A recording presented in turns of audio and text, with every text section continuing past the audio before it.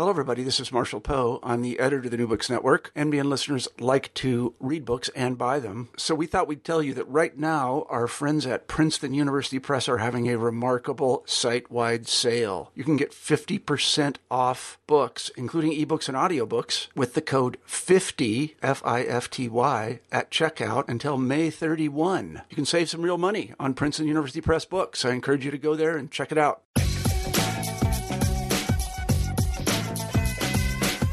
I'm Ian Drake, and this is the New Books in Law podcast on the New Books Network. Today, we are joined by Seth Barrett Tillman. He is a lecturer in law at the Maynooth University Department of Law in Ireland. And unlike most of our podcasts, instead of a new book, this is actually a recent article. It is an article on a well-known military history case, a military civil relations case.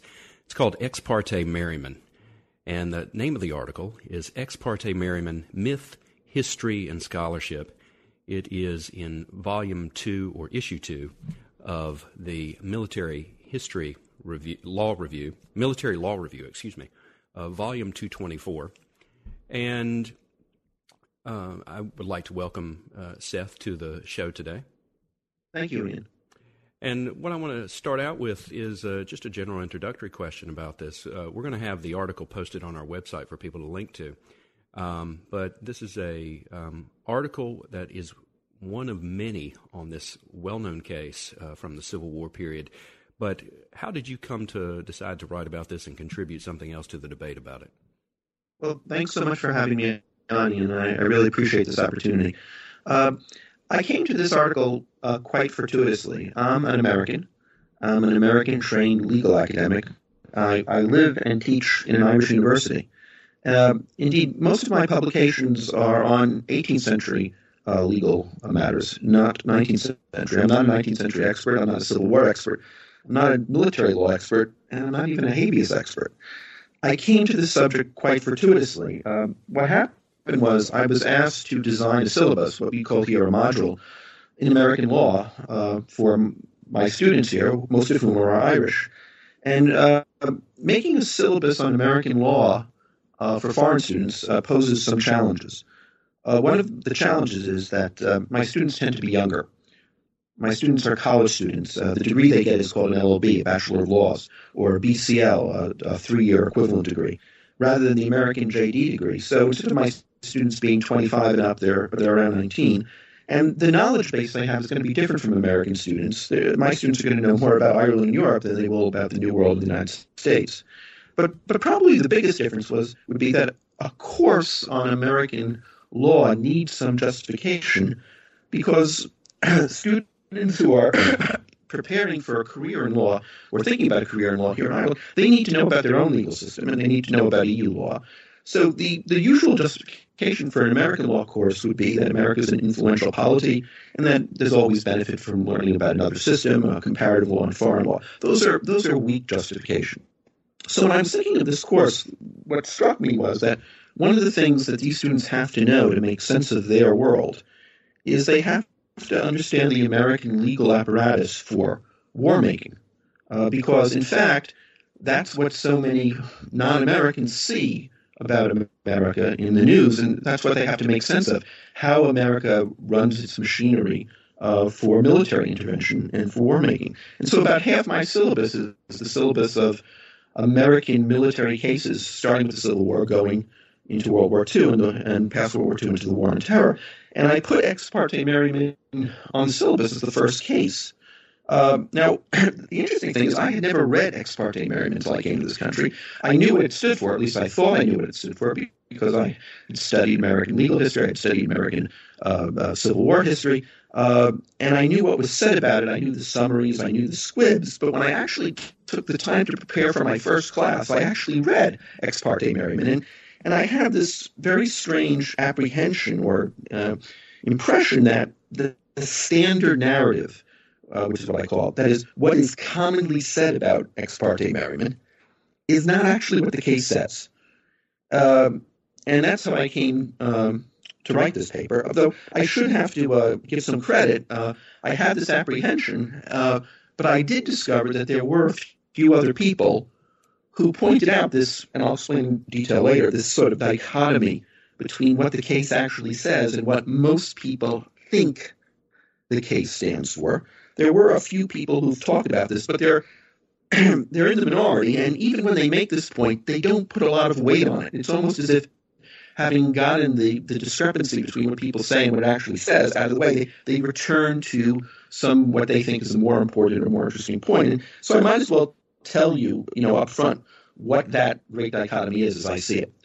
The standard narrative of ex parte merriment is that Chief Justice Taney issued an order during the Civil War directed to either General Cadwalader or President Lincoln or the Army, directing the defendant to release John Merryman, who was the petitioner who brought this habeas petition.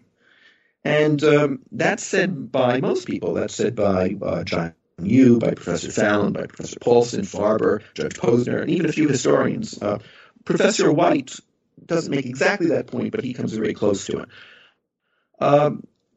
That is not quite right, that standard narrative, because in fact there was no order to release Merryman. What there was an opinion by Taney saying Merryman ought to have been released or should be released. Let me stop you right there. Can I stop you right there for a moment? Please, go ahead.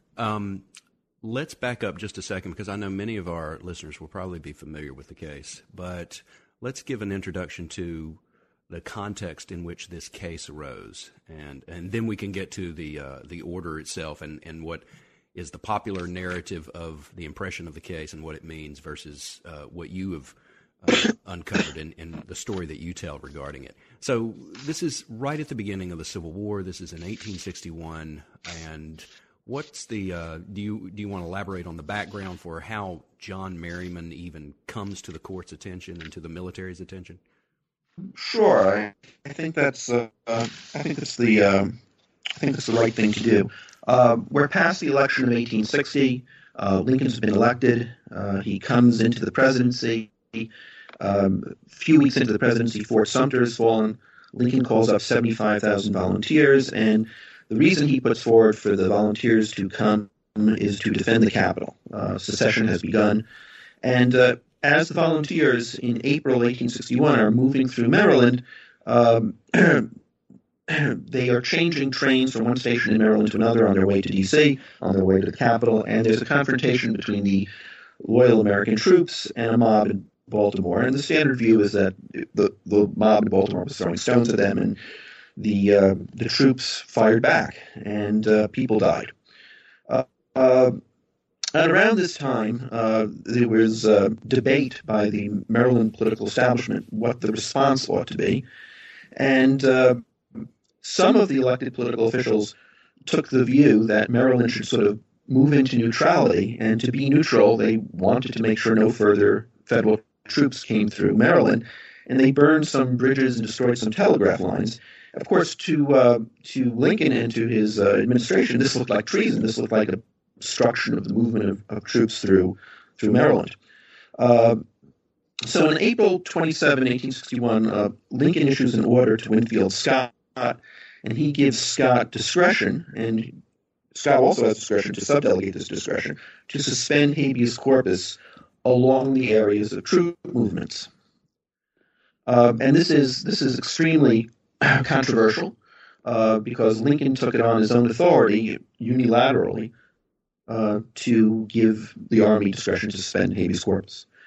So May 25th, a couple of weeks later, 1861, some Army officers at 2 a.m. come into Merryman's home. They seize Merryman, who is a landowner, fairly politically connected, long-established Maryland family, apparently because he was involved in at least one of the bridge burnings. There's no judicial process. There's no civilian process. They just seize him and they cart him off to Fort McHenry in Maryland, where he falls under the aegis of the military district commander, a fellow named General Cadwalader. And this begins the process that leads to the case because Merryman's unhappy with his seizure. One of Merryman's lawyers shows up at the Army base. They demand, the lawyer asks to see the commandant, Cadwalader, to find out what the reason for the arrest was. Cadwalder won't produce any documents. And Merriman's two lawyers go down to Washington and meet with the Chief Justice of the United States and present him with a petition for habeas corpus, a document asking for a hearing to put on the government some duty to explain the detention. The next step is that Tawney, having received this paper, and this is now Sunday, May 26th, begins to move at a lightning pace, and he's a man in his 80s. It's really quite incredible how quickly things proceed at this point. Tawney signs the writ. He rewrites it slightly. He leaves Washington, goes up to Baltimore, tracks down on a Sunday the clerk of the Circuit Court of Maryland, a fellow named Spicer. Spicer sends the writ over to the U.S. Marshal, and by 5 p.m. on Sunday, Cadwalader, who's the commander at Fort McHenry, gets this document, which orders him to come to court noon the next day on Monday, May 27th. And the order directs Cadwalader to do three things. It orders him to show up, it orders him to bring Merriman with him, to produce Merriman, and it orders him to give the reasons for his detention, to explain the legal basis for Merriman's detention. Come the next day, on May 27th, about 18 hours later, Cadwalader does not show up at court. Cadwalader sends his aide-de-camp, his ADC, a fellow named Colonel Lee. And his aide-de-camp reads to Tawney and to the court the reasons, as Cadwalader would put forward, for the seizure of Merriman, and does not produce Merriman. Merriman is not there with him. Tawney, and one thing Cadwalader asks for is he asks for an extension, by the way. Purportedly, the reason for the extension was Cadwalader has to coordinate his legal strategy, not just on his own, but with Army law officers, with the President of the United States. And he also has to consider his own legal position, because Cadwalader, in fact, was the defendant, the named defendant in the lawsuit, which is really quite important. He faces the risk of legal liability because he's the one who's actually jailing John Merriman. And if he doesn't have a good reason for it, he's at some risk of liability. But Cadwalader doesn't show up, and he doesn't produce Merriman, and he doesn't get the extension he asks for either. And perhaps one reason he doesn't get the extension is the way Tawney probably saw it is that I'm not going to give an extension to a person who flouts my order. That is, he was ordered to show up with Merriman, and he didn't.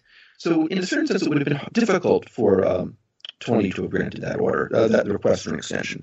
Instead, on Monday, May 27th, Tawney announces from the bench that he is going to issue what's called a writ of attachment. That is, he's going to start the process for holding Cadwalader in contempt for having violated the first order. Okay, so the contempt order is given over to the U.S. Marshal, and the U.S. Marshal on the morning of May 28th tries to serve that writ at the fort. So we're now 2 days later. It's now Wednesday. It's not actually the U.S. Marshal who goes to the fort. It's a deputy U.S. Marshal, a fellow named Vance. And when Vance gets to the gate, he produces his card. The card is taken from him at the gate. And at this stage, we really don't know exactly what happens. All we know is the way Vance saw it, which is the card comes back, and the guard at the gate says to him, "We will not admit you," basically. No reason is given, no explanation is given. And the marshal doesn't try to bust his way into the fort, probably for very good prudential reasons, and he proceeds back to the court. So now it's Wednesday, May 28th, and Tawney is in a situation where he doesn't have Merriman, he doesn't have Cadwalader, but there's no way to move forward with the case in the customary sense, because in a customary habeas case, you're going to have the petitioner in front of you, and you're going to have the government. So what Tawney does is now he issues from the bench a short oral opinion, where he basically says the president lacks legal authority to unilaterally suspend habeas corpus, and therefore Merriman is entitled to be free. And this is the beginning of what I call the primary Merriman myth, because that's the part of the case everyone, or nearly everyone, remembers. The fact is that Tawney has made this legal decision. He has said that Merriman is entitled to be free. No one frees Merriman in response to this, not Lincoln, not the Army, not Cadwalader. And this goes back to what I was saying before, because usually in a case, at the end of a case, the way a civil action is governed, and habeas corpus is civil action, is there are two documents that are produced by a court. In the old days, it might have been one common document, but the very last thing in the opinion would be something that says it is judged, it is decreed, it is ordered. That is an order. And unfortunately, even many lawyers don't quite understand this concept. In the American legal system, orders are primary. Orders are the controlling document.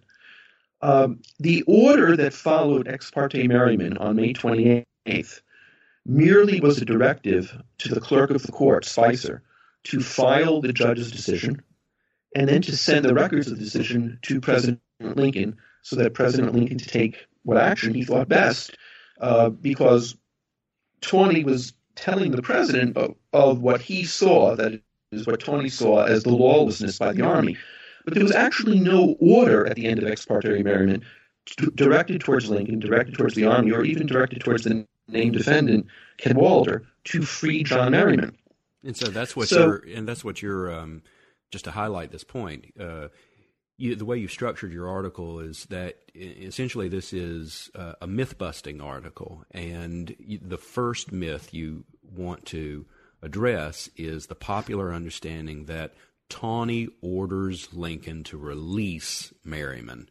And, right. And your argument is specifically that is not only technically wrong, but it leads to a misunderstanding of the actual nature of the conflict, if any conflict between the court and the executive branch. I think that's right.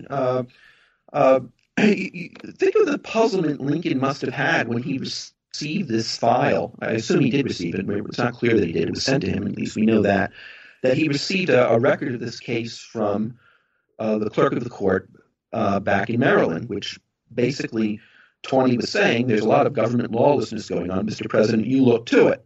But there was no actual order telling Lincoln to release John Merryman.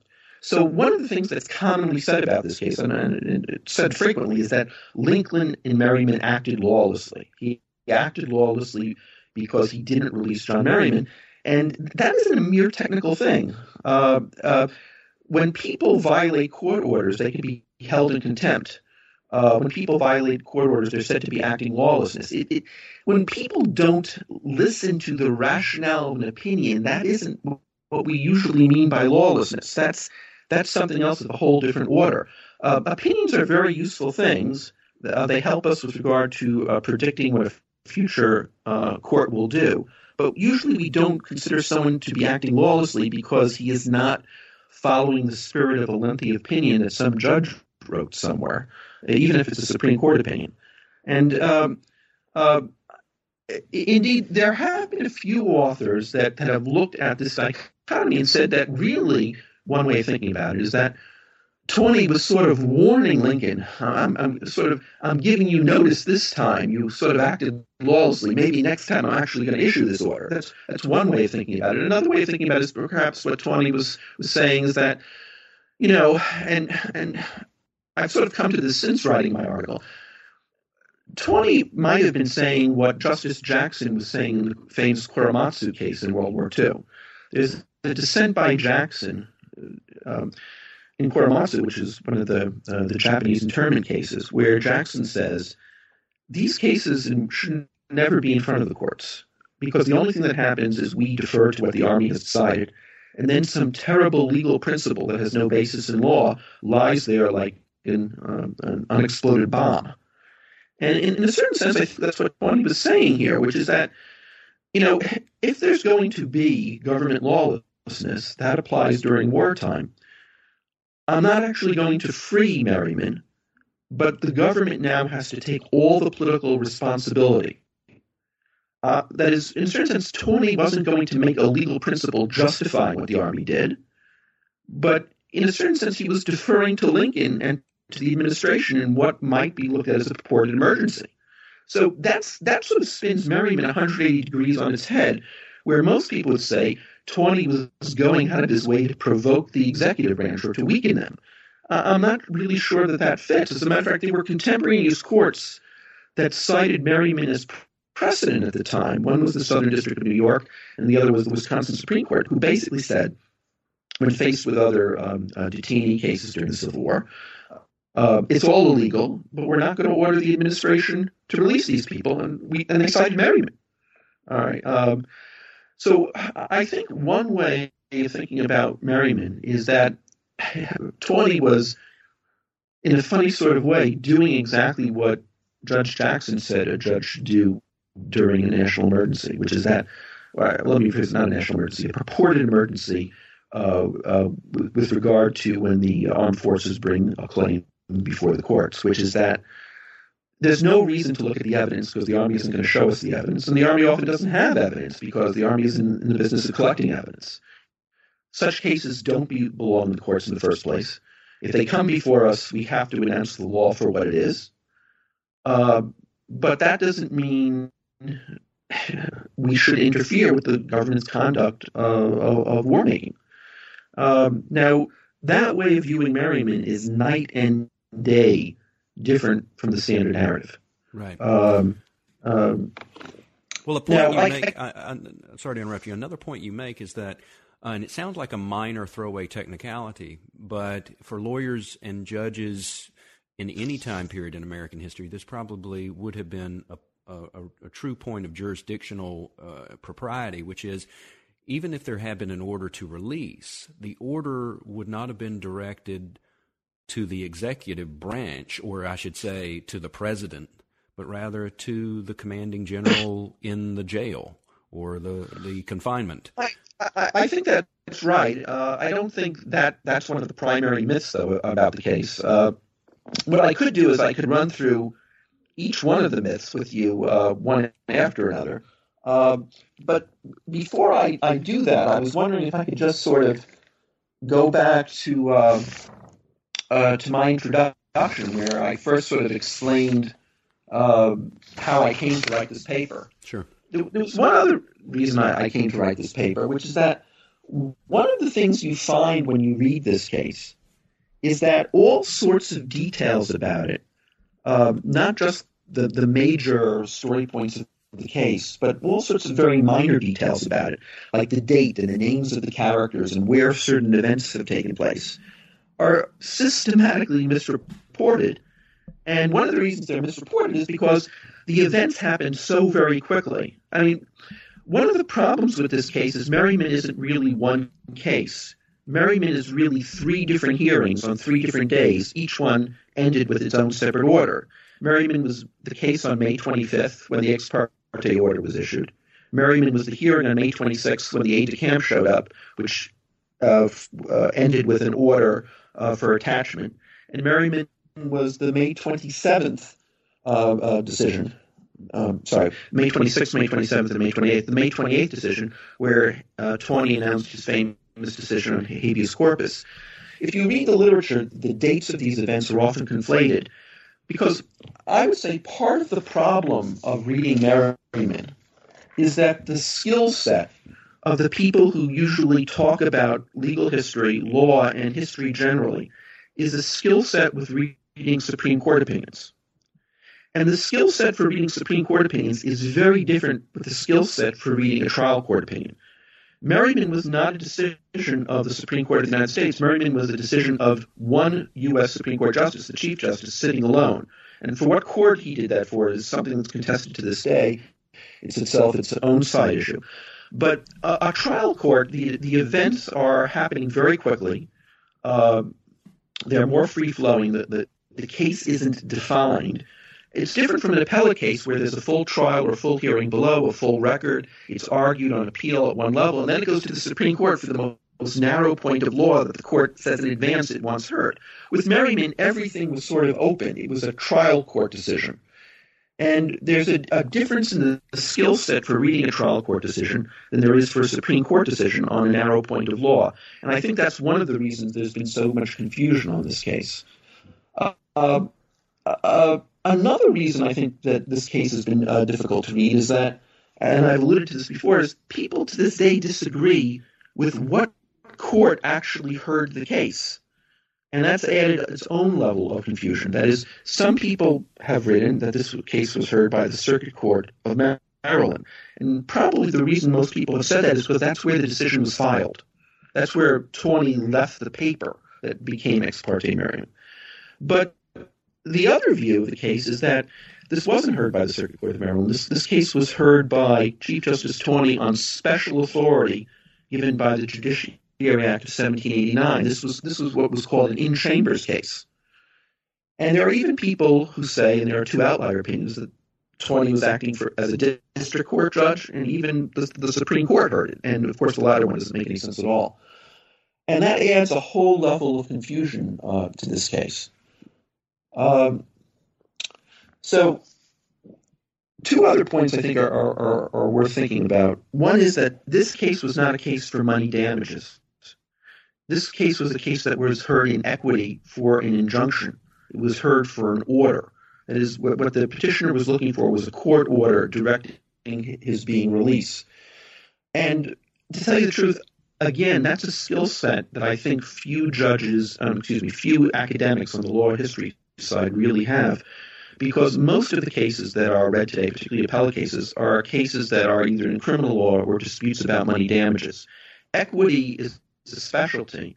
And I think that's one reason I was sensitive to some of the issues in this paper, is because I practice in the Court of Chancery in Delaware, where matters are equitable matters. And a lot of the work I did was work related to preliminary injunctions and injunctions at the end of a decision on the merits. And another reason this case is difficult to understand, or has been difficult to understand, is that habeas itself has certain unique aspects. The most important one is that usually a civil lawsuit, is a suit between equals. But one of the unique oddities of habeas is that the person seeking habeas is in the control of the defendant. That is, his body, his very person, has to be sort of pulled out of detainment in order to get the proceedings going. And that made for, I think, one of the important legal difficulties of this case, because what Cadwalder opposed was taking the prisoner, taking John Merriman, out of confines to begin the actual legal process to adjudicate this case. That is, the normal process of hearing habeas sort of requires that the prisoner be brought forward, where from Cadwalder's point of view, that's what the case was about.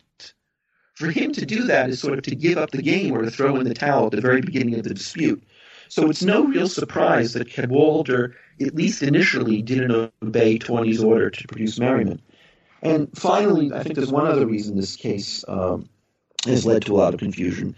And I think I wasn't sensitive to it at first, but a lot of our own personal views of American nationalism, American identity and American ethnicity are really bound up with very strong feelings about the Civil War, even to this day. And I find it absolutely remarkable that you will find very credible historians, judges, legal academics who will refer to Merriman as a Confederate, as if he had actually crossed lines into the South and joined the Confederate military. I mean, real hyperbole is used in this case that has led to a lot of confusion. So Merriman really does pose a challenge to read, and that challenge, of course, starts with the main primary myth, which is the one I went over, which is that there was no order to release John Merriman. So now let me, if I can, segue into some of the other myths. Sure. All right.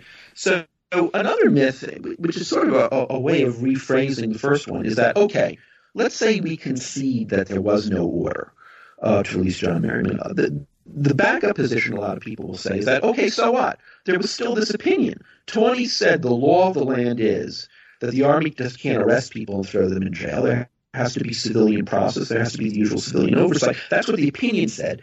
Shouldn't Lincoln have, in some sense, been obedient to that order?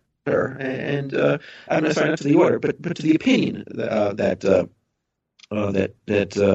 was announced. And there are some good prudential reasons to take that argument.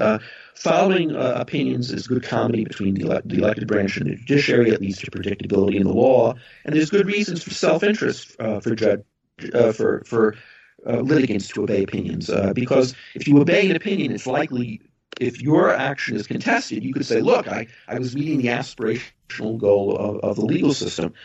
The problem for that view is that on the facts of Merryman, it must have been very confusing for Lincoln to have picked up the opinion and to have looked at the order and said, what is the law of this case? That is, he doesn't know what court issued the opinion. He doesn't know if the court had jurisdiction. He already knows that Tawney isn't going to order him to release the person. It's certainly not precedential if it was one judge acting alone by a Chambers opinion. The usual reasons for following an opinion simply aren't strong in Merryman. The usual reasons for following an opinion outside of an order don't make a lot of sense here. In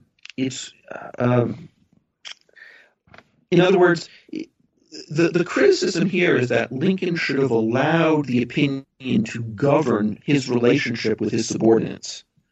And it's hard to make out what the basis of that view is, other than the fact that many people have assumed there was an order behind that opinion. But once you see that there was no order, the idea that Lincoln or the Army or Cadwalader should have just presumed to have followed what Tawney thought was the law on this case doesn't make a lot of sense.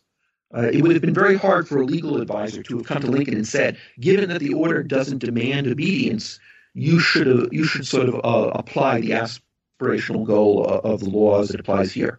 That's just not the way our legal system usually works.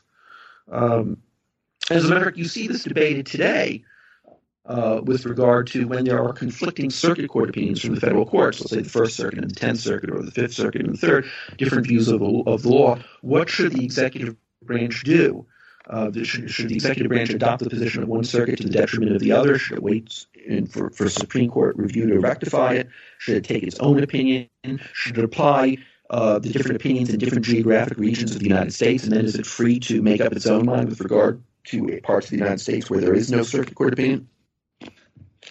What we have here in Merryman is sort of an intellectual black hole where there are people who look at the history and say Lincoln and the Army did something wrong, but it's very hard to put your finger exactly on what that wrong was, given that all we have was sort of a pronunciamento, an analysis of the legal view of what the law should be from Tawney without any confirmatory order demanding compliance.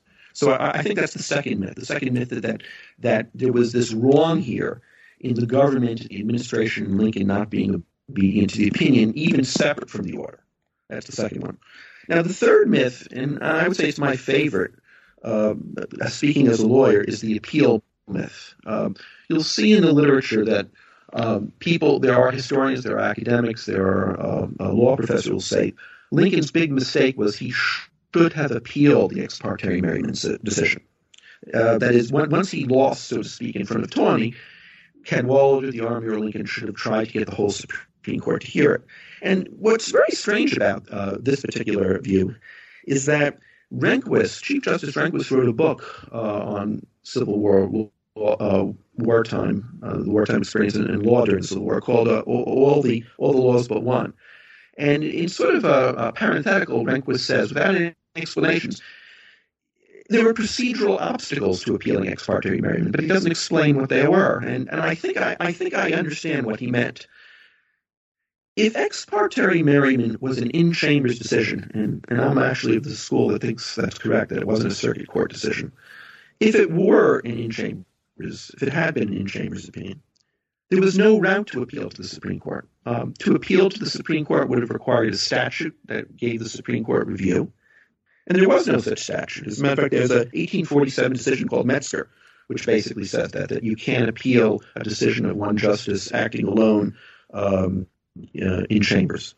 By the way, as a historical point that's worth mentioning, today what we mean by in chambers means something very different from what it meant in the 19th century. And that's another good example of anachronistic thinking, that when people say today Merryman was an in-chambers decision or not, they're often thinking what it means today.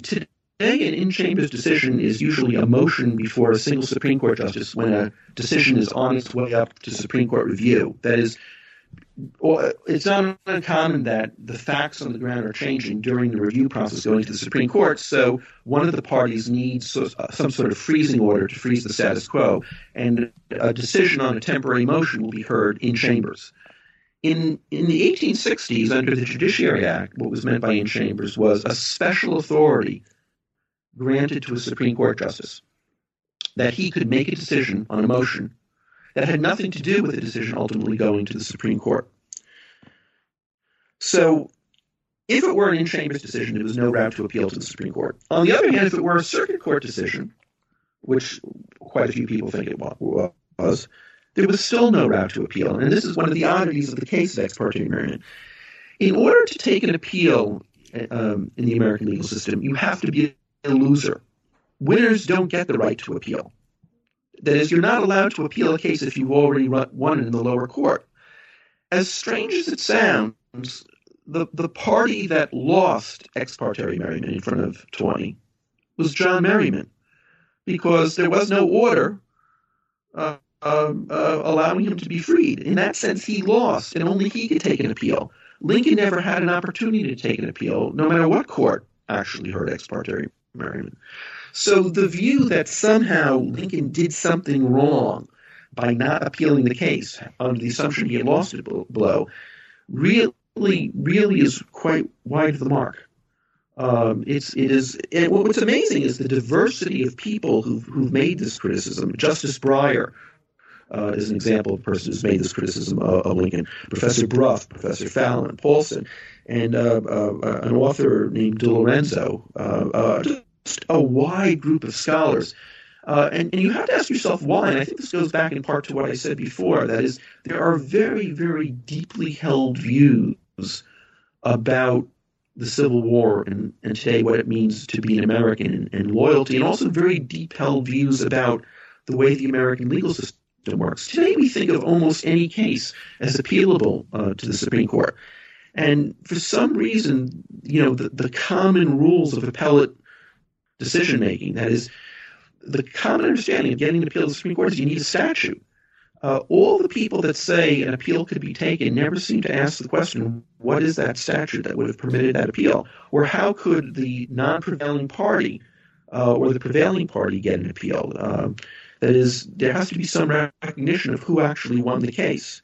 So again, the appeal myth, I think, is one that's deeply telling for how this story has been told. So those are the three primary. Right. Those are, go ahead. As I was going to note, as you were starting to indicate, these are the three big myths. Number one, that Lincoln really does not ignore an order because there is no order to Lincoln, and there's no order to release Merryman. And so there's nothing for Lincoln to essentially ignore in that regard. And there's no... I'm sorry? Or the language of ignore or defy is usually used. That is, the criticism of Lincoln is sometimes expressed that he ignored Tawney, and sometimes it's expressed that he defied Tawney. But either way, if there was no order, he couldn't have ignored it, and he couldn't have defied it. Right. And so there's no actual conflict in terms of any constitutional problem between the executive and the judiciary in this regard. And then the second myth being that there's also no act of ignoring Tawney's opinion as distinguished from an order. Exactly so. And then the third, of course, that Lincoln could not have appealed the decision because, number one, there's a question of what court is actually acting, or what kind of entity is acting in the sense of whether this is an in-chambers decision or something of the Maryland Circuit Court. And regardless of what court is acting, the losing party is the only party that gets to appeal, and it was Merryman who lost. So Lincoln or the executive or Cadwallader at the prison or at the Fort McHenry, neither of these has any jurisdiction to take an appeal under existing law. Now, some people would try to make a throwback position. They'd say, okay, So there was no final order to release Merryman, but there was the old initial order. There was the order that started the case, the ex parte order from the very first day of the case that said to produce Merryman. Why wasn't there some obedience to that order? Now, that there's some weight to that, but that order was for obedience only on May 26, 1861. That was the only day that order could have been complied with. And once May 26, 1861 ended, Tawney changed the nature of the suit from a suit about the merits of Merryman's release to one with regard to contempt for Cadwallader. That is, when the second stage of Merryman began, when we went from May 25, 1861 to May 26, 1861, Tawney did not re-up. He did not order a second time Cadwallader to produce Merryman. All Tawney did was order Cadwallader to come to the base, so that to come to the court, so that the contempt order, or the attachment order, could be heard and adjudicated. So there was some government lawlessness here, in the sense there was the initial order to produce John Merryman, and that order was not obeyed. But that takes us to the second set of Merryman myths, and these were myths about Cadwallader's compliance with regard to the court orders, as opposed to Lincoln's. And so the way I put it is that there are four more myths. And these myths relate more to, as I said, to Cadwallader, the general, than they do to Lincoln. And the first one was that Cadwallader acted lawlessly by not showing up for the first day's hearing. And that was Monday, May 27th. He had received the order at 5 p.m. on May 26th, Sunday, and that May 26th order directed him to show up. He did not show up. He sent his aide-de-camp, a fellow named Colonel Lee, as far as I know, no relation to Robert E. Lee, just another Lee. And you will see the literature faulting Cadwallader for not obeying this part of the order, for not showing up. But the thing of it is when you look at the attachment order where Tawney complains about Cadwallader's conduct, he doesn't actually cite Cadwallader for not showing up. He only cites Cadwallader for not producing Merryman. And I think that fits, to tell you the truth. This is a civil suit. In a civil suit, usually the defendant does not have to show up, even if he's told to show up. He did send, not counsel, but he did send his representative, his aide-de-camp. And Tawney sort of respects the fact that it is, if not a national emergency, that Cadwallader only had 17 hours notice. There doesn't seem to be any complaint on Tawney's part that Cadwallader wasn't there in his own person. So part of the myth here is that there is this complaint in the literature that Cadwallader was frustrating or provoking or acting lawlessly by not showing up. And I don't think the record would support that. As a matter of fact, today, with regard to habeas practice, which is mostly the practice with regard to prisons, the defendant in any such habeas litigation is going to be the prison warden. Prison wardens almost never show up for habeas practice in the United States today. Their lawyer shows up, in part because they have nothing to add to the litigation. They're only nominally, in the most nominal sense, the defendant. It's usually the state or the federal government that's the real defendant. So I would say the first Cadwallader myth is that he didn't do anything wrong by not showing up. The second Cadwallader myth is really much more important, and we've already talked about it a little, which is that Cadwallader was faced with this initial ex parte order. This was the order that was issued on Sunday, May 26th, and it directed him on May 27th to produce Merryman at the start of the proceedings. And he did not show up, and he did not show up with Merryman. And it is fair to ask, is this army lawlessness? And was Cadwallader ignoring or defying the courts here? And there's an argument for that. But there's also an argument on the other side. And perhaps in my article I was too quick to call this a myth, when really what I should have said is that there is another way of looking at it, that we could have a fuller debate. But I would say this is the argument for the other side. This is Cadwallader's argument. Cadwallader had 17 hours to comply with Tawney's order in the middle of a civil war.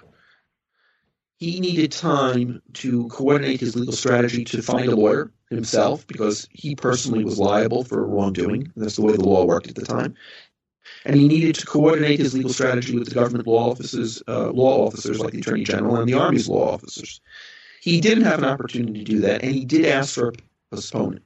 Now, that is not an excuse for acting lawlessly. The fact that you are put in a hard place by a judge. Judges have to be obeyed. That's sort of the first rule of law. But I think another way of looking at what Cadwallader was doing was basically this. If Cadwallader had produced Merryman at the beginning of that action on May 27th, 1861, then even if he had won the lawsuit, he would have lost. That is, Cadwallader didn't know that ultimately Tawney was going to reject his defense at the end of the case. He was hoping he was going to win. At least as far as we know, he was hoping he was going to win. He thought he had some arguments on the merits, or at least we have reason to believe that. If he had produced Merryman at the beginning, then even if he had won the case, the precedent at that point would stand for that the Army or the commanding general has to comply with the ex parte order, because the facts would have changed, and any result otherwise in a decision from Tawney, even if it had gone Cadwallader's way, would just be dicta at that point. What Cadwallader needed to do from his point of view was to disobey the order, was to have his argument put on the record, and to have Tawney, before ordering him to produce Merryman a second time, at least to hear his point of view, so that the ex parte order itself could be contested. Now, that's a lot to swallow, and that's a lot to take in, but that is, in fact, fairly common practice today with regard to what are called temporary restraining orders and preliminary injunctions. That is, it's not uncommon today for one party to come into court and say, Your Honor, I need an ex parte order. I don't have time or the opportunity to bring my opponent here yet, or I need to get the jump on them because they're dishonest. There are orders like that that are to be had, particularly in the rest of the English-speaking world. There are orders, for example, like Morava orders, and we have orders in the United States like them, I believe, under the Lanham Act, where one party will come into court and say, Your Honor, I want the court's blessing to get the jump on my opponent. I don't want you to hear their side yet. I just want the ex parte order to be issued because I have these very good reasons. Now, if a party gets an order like that, when the petitioner goes to the defendant and says, look, I got this court order, now you have to comply, the other side's between a rock and a hard place. They could comply with the order, which sort of means giving in a sense, or they could object to it and say, I'm not going to give in, I want to go right back to court, and now I want to represent myself. What Cadwallader, in a certain sense, was doing was he was saying, a national emergency like this, where the government has purportedly suspended habeas corpus, or at least I think they have, because there was no ruling yet that Lincoln didn't have that authority. Before a judge could issue an order like this, he has to hear the Army side first. It doesn't make sense to comply with the order, because if I comply with this order, I'll have to comply next time, and we'll never get the matter heard with regard to whether a judge could issue an ex parte order in wartime to produce a prisoner under these facts.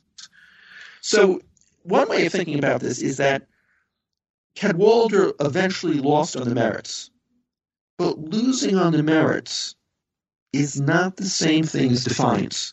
And this is the way Cadwallader's conduct is frequently represented in literature, that Cadwallader ignored the ex parte order, or he defied the ex parte order. And I think the better way to put it is that, given that only Merryman's argument was in front of the judge, what Cadwallader was doing is he was saying, before I obey this order, or before the government is put to obeying this order, the judge has to hear my side first, and that's why he didn't produce John Merryman on the first day of the proceeding. Now, you might ask, why didn't he produce him on the second day of the proceeding once he lost? That is, once Tawney confirmed that his argument on the merits didn't work. And the answer to that has to be in part because Tawney never ordered him the second day to produce John Merryman. Now, Tawney also claimed that my second order wouldn't have been respected, but we'll never know that. We'll never know whether the Army would have complied with an order to release John Merryman had that order been issued after Cadwallader's arguments were rejected.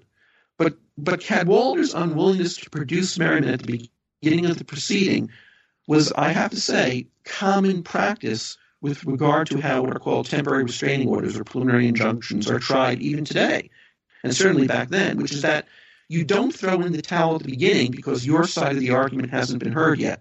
If you think you have a meritorious case, you disobey the order and you risk losing the case because you might win the case, but the only way to find out is to disobey the order at the first juncture.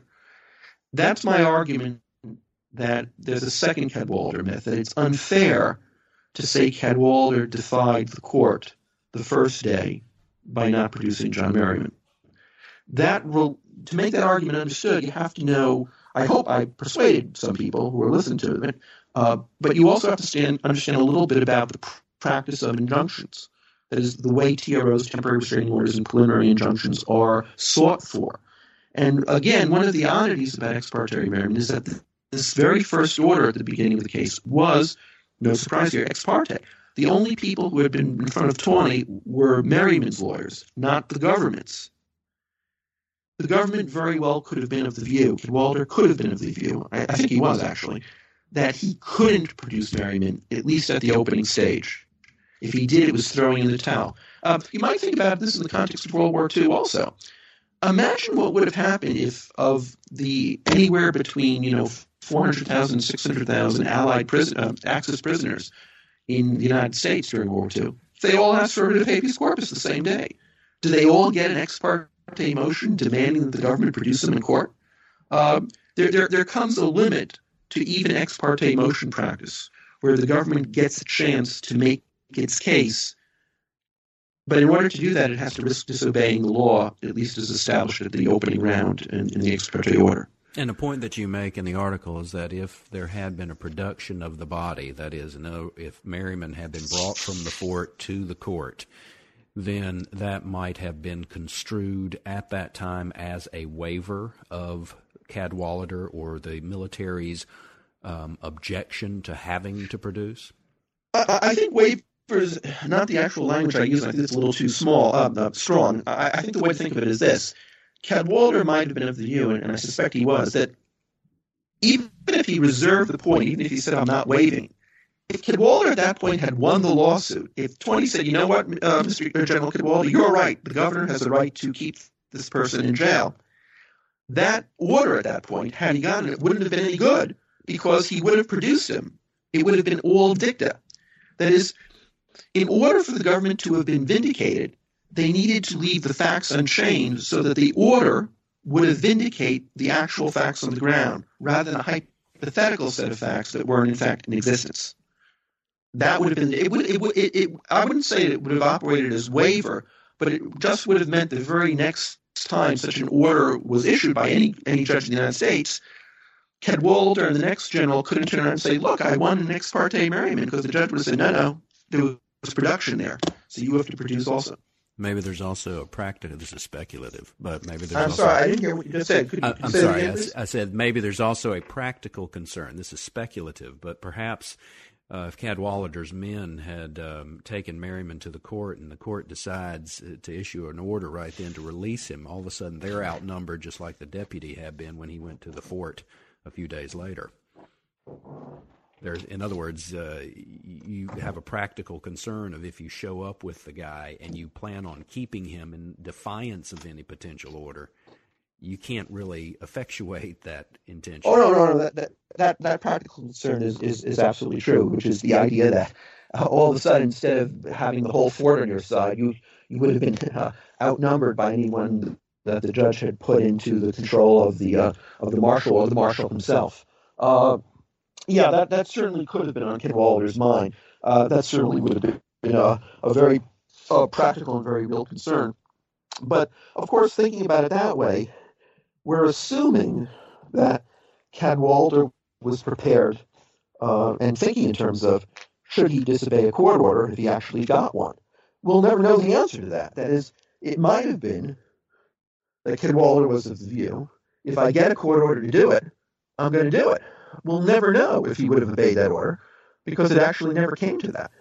It wasn't that which of course goes back to the first point I made, which is that the primary myth about Merryman is that there was government lawlessness here, that the army or Cadwalader or Lincoln disobeyed a court order, and the record just doesn't bear that out. At least on the facts of Merryman. That doesn't mean there weren't times during the Civil War where judges issued orders that weren't obeyed. But I don't think really it makes sense to say that about Merryman itself. So there are two more myths about the Merryman case that also go to Cadwallader. I think they're sort of, worth throwing into the pot. One is that when the attachment order was issued by Tawney, the U.S. Marshal on May 28th that morning was sent to the fort and he was turned away. There are a few historians who say he was turned away because Cadwallader directed the soldiers at the gate to turn him away. But I found absolutely no sources expressing, in fact, where Cadwallader was that morning. As far as I can tell, we don't have any firm records explaining the events at the gate where the marshal was turned back. And this is important, by the way. It's important because Tawney, in his final opinion, the famous habeas opinion, says that the reason he won't issue the order is because he suspects there'd be a violent confrontation between the marshal and the army. And the army has, I think was the phrase Tawney used, notoriously superior firepower. So as a matter of discretion, as a matter of prudence, Tawney doesn't issue the order, at least that's what he says. The problem with that is that Tawney has no way of knowing that anyone at the gate would object to the marshal coming on to the premises of the fort. He only knows that the marshal was turned away. The marshal could have been turned away by mistake. The marshal could have been turned away by determination of a lower officer. Perhaps he just didn't know what to do. It doesn't mean that there was a plan to frustrate the performance of the writ or the service of the writ. As a matter of fact, there's probably some good reason to think Cadwallader wasn't at the fort or was not involved, because there was this order from Army Command, not from Lincoln, mind you, but from an adjutant general, that said, if you get an order like this, if you get a writ like this, respond to it respectfully, but don't produce the prisoner. The soldiers at the gate who sent the marshal away did not give a written response and did not respond respectively to the writ. And that leads me to believe that this outstanding army order was really never in possession of the people at the fort. And it also leads me to suspect that it wasn't Cadwallader who was responding. But the bigger myth is that several historians have suggested that Cadwallader was sort of manipulating these events or controlling these events. That is, Cadwallader made the determination to send the marshal away. And there just doesn't seem to be any actual record of that.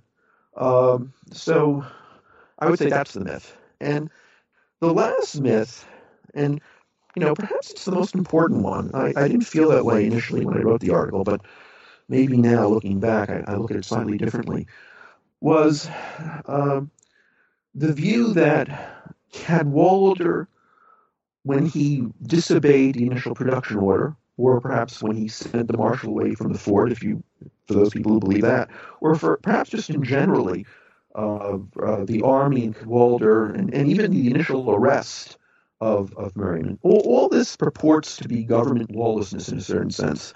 That is, the army taking decisions that are usually left to civilians. That all this stuff was either authorized previously by Lincoln or ratified subsequently. That in a certain sense, that is part of the Merryman myth. That even if Cadwallader wasn't doing this on his own, it was the army, and the army had authority to do this from Lincoln. And there are three documents that people will point to support that view. But before I look at discuss those three documents with you, I think part of the problem here is that a piece of the big picture is missing. That is, the way Merryman is taught in the standard narrative is that this was a conflict between the judiciary and the president. And the actual face-off was not Tawney and Lincoln, but was actually the marshal who had the court's writ in his hand and the army at Fort McHenry. That was where push came to shove, if you believe this standard narrative of the great conflict. That is, the marshal worked for the courts, and the Army work for the president. The problem with that standard narrative is it's not true. The Marshal also works for the president. The Marshal's office is part of the executive branch. You understand my point? Sure. So if you believe that Lincoln was trying to engineer or to frustrate the court, that is, if you're believe the narrative that Lincoln was sort of behind government lawlessness at the time of ex parte Merryman, that is, he was authorizing Cadwalader and the Army not to listen to the courts, then the way he went about it was crazy. All Lincoln had to do was send a telegraph to the Marshal's office and said, if you get any writs, don't serve them. And at that point, there would be no legally enforceable document directing the Army to do anything. That is, in order to make the standard narrative work, you have to assume that Lincoln didn't just want to avoid conflict or didn't just want to stop the courts, but he would do it in the most obtrusive way fashionable. That is, he could have stopped Tawney's order from having any effect simply by telling the Marshal never to serve it. Why would he tell the Army, hide behind the gate at the fort and create national headlines looking like you're disobedient, when all he had to do was tell Tawney, serve it yourself, and that won't have legal effect? It's the difference here between night and day. That is, the standard narrative, in order to make its story work, has to basically say that Lincoln, on his own, was arranging a conflict between two groups of officials, both of whom work for him. That is, Tawney is saying, look, there's this Cromwellian conflict between the judiciary, representing the people and their civil liberties, and the Army with superior firepower. If Lincoln was trying to stop that Cromwellian conflict from blowing up in the newspapers and blowing up in his face, all he had to do was say, don't serve the writ, and there will be no conflict. That never happened.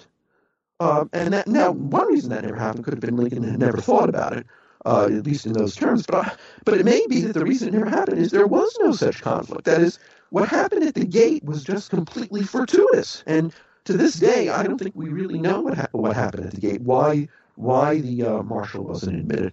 Was it an accident? Was it a policy of the Army? Was it a low-level official? Was it Cadwalader himself? It's all wrapped up in enigma and history, in real unknowns. We don't know who sent the Marshal away. So we come back to the, I'm sorry, we do have in May, May 28th, we have this command or order from the Attorney General to Townsend. Army headquarters. Yeah, he's an adjutant general. He's a senior Army law officer, and that's one of the three documents people point to say, look, this is government lawlessness. And we do have that document. The interesting thing about that document is it's dated May 28th. Yeah. Right? In other words, it's dated the very last day of the two-day Merryman hearing, right? Right. So the problem is that if that order was drafted after 12 noon, then the Marshal had already been sent away from the fort. Even if that order was drafted before 12 noon, do I know that it got to Cadwalader or that it got to anyone at the fort to read it? That is, let me mention to the listener again what this order said. This was an order from a law officer, a senior law officer of the Army, telling Cadwalader, should you get a writ from any court, obviously referring to Tawney, directing you to produce or release prisoners, seeking habeas, respectfully decline and say when these unfortunate matters are at an end, you will comply, but not right now. Now, the first point you want to know about that is that, as I said, it was on May 28th. We don't know that it was in Cadwalader's hands at the time the Marshal showed up. It might have come into Cadwalader's hands later, or it might never reach Cadwalader's hands. I don't have any information to think this order ever reached Cadwalader. It might have been the normal course of events, but I don't know that it ever did, and I certainly don't know that it reached Cadwalader prior to the time the Marshal was there, because both events happened on May 28th. But probably the more important point about this document is this document is from the Army. All right? It doesn't purport to be acting under delegated authority from President Lincoln. It's certainly an interpretation of the prior authority Lincoln had given to suspend habeas. But Lincoln never precisely explains what that means. And I think this is another area of confusion that happens in this case. When the principle that's going on here is an interpretation of the clause in the Constitution that talks about the suspension of habeas corpus. What does that mean? Now, one way of thinking about the suspension of habeas corpus is it's a directive to the courts. Don't issue this sort of remedy for whatever period of time it's been stripped from you. That is, one way of thinking about the suspension of habeas corpus is it's a directive or an instruction or it's a statute telling the courts what to do. Another way of thinking about the suspension of habeas corpus is it's a directive to the executive branch, telling them it doesn't matter what the courts have decided. You're instructed under this higher constitutional authority, whatever the courts say, not to release prisoners independent of what the courts have said. Two different ways of thinking about it. Lincoln gave the Army previously, back in April 1861, limited authority to suspend habeas corpus in the area of troop movements. But he never told the Army, by the way, if the courts tell you otherwise, don't listen. All right? Now, that might seem like, some fanciful distinction of a lawyer, but that's exactly what Tawney says in his decision. Tawney, in his written decision on the habeas corpus on the case, says, I'm not exactly sure what Lincoln had in mind by this, and it may be Cadwalader has gone beyond his actual authority here. Tawney, in his own decision, distinguishes the suspension of habeas corpus, which seems to mean, in Tawney's mind, the executive branch complying with court orders, from the initial seizure of people without judicial authority under the normal forms of law. So part of this Merryman myth is the idea that Lincoln authorized Cadwalader not to obey. But Lincoln used very ambiguous language in his initial April 27th order. And it may be that the full scope of that language was just to authorize initial seizure of people without the usual forms of law, as opposed to a more wide-ranging authority also telling Army officers that they could ignore court orders. We don't know. We only know what Lincoln wrote. The Army, on the last day of the Merryman case, did have this order from Adjutant General Townsend saying ignore court orders. But we don't know that order has its source in Lincoln. And that's another one of the Merryman myths. And probably the very last one is, and this one's sort of surprising, is on July 4th, 1861, Lincoln has this famous response to Merryman, where he tries to justify what he has done and what the Army has done to date, and he talks about, shall all the laws but one, go unexecuted, referring to the fact that if we let these terrible prisoners go, as we saw, it will be you're feeding the fires of secession and the Confederacy. You're making life easier for them. That is, the government has to be able to detain people in emergency, even if they haven't broken laws, or at least the government can't prove they've broken laws under the normal rules of evidence.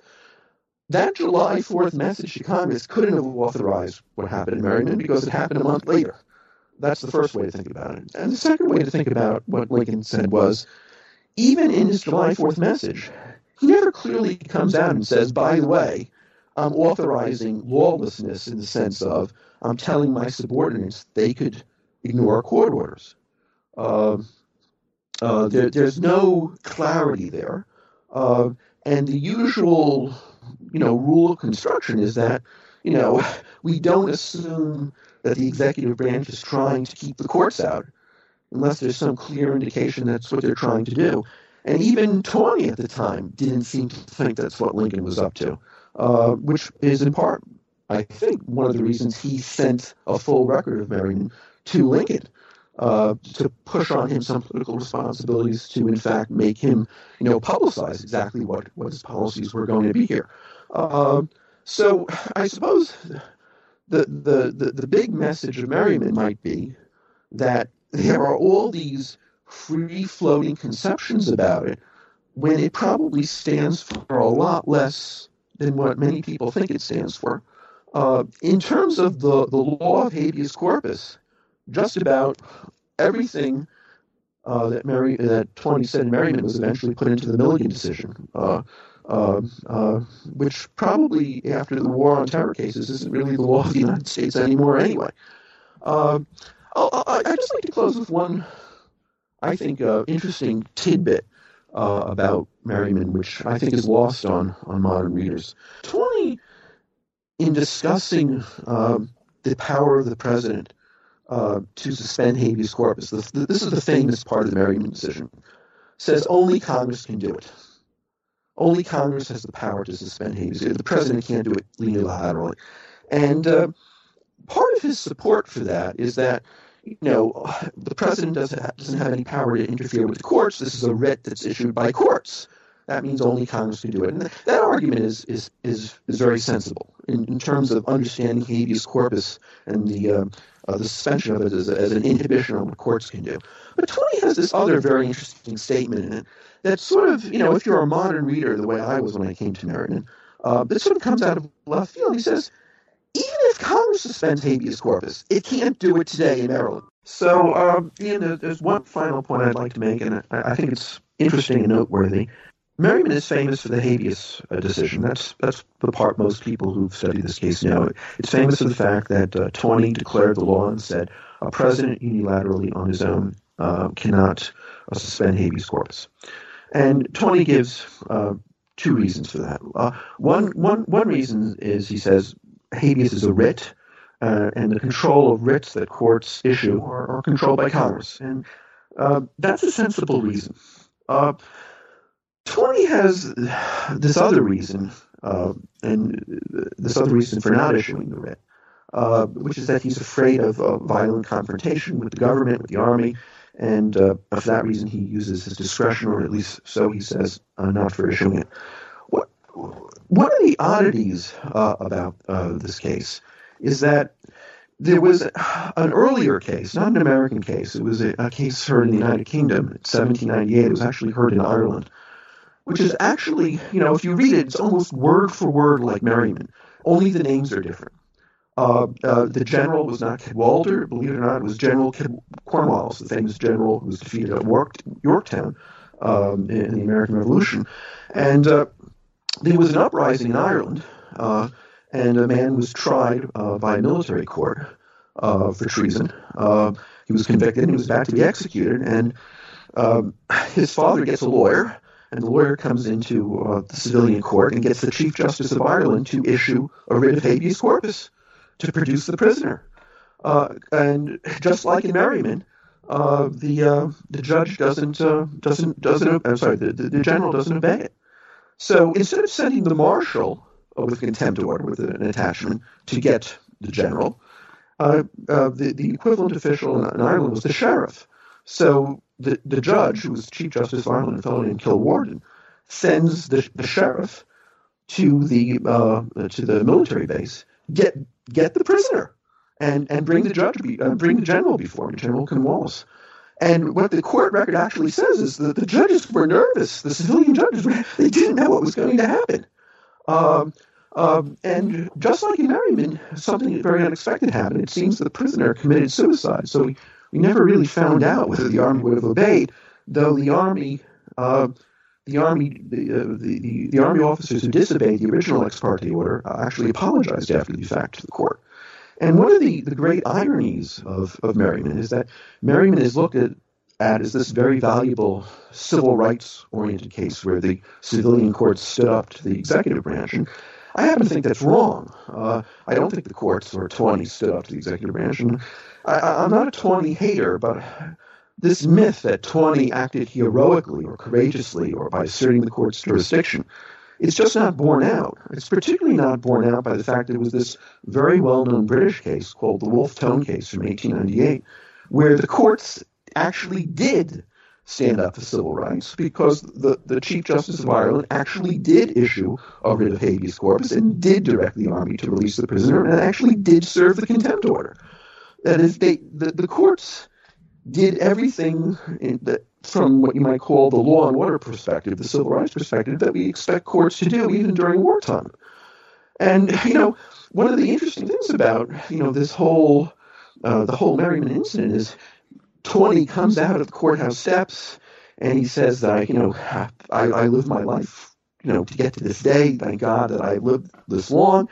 And he tells a visiting British consul how much he respects the common law, which has been inherited by America from England.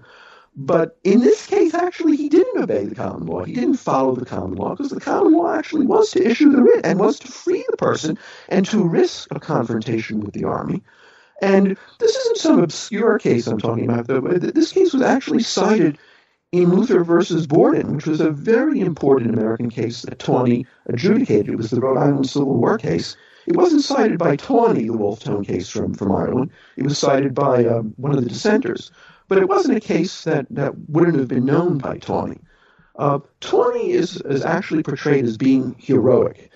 And I would say the better way to portray Tawney and to think about what he did in Merryman was, and I don't mean this as an insult either, he wasn't heroic. He was very average. He was almost inconsequential. And the fact that Merryman occupies the American imagination, the American legal and historical imagination, the way it does, is a reflection in part about how little we today know or think about these military law cases, because military law is so different. It's from such a different world that we don't know how much of a departure Merryman was from what other courts have been willing to do in wartime. And to me, that's probably the biggest myth of all about Merryman. The article is Ex Parte Merryman, Myth, History, and Scholarship, and we've been joined today by Seth Barrett Tillman, the author of the article. We'll post a link to it on our website with the podcast, and I want to thank Professor Tillman for joining us today. Thank you. Thank you so much, Ian.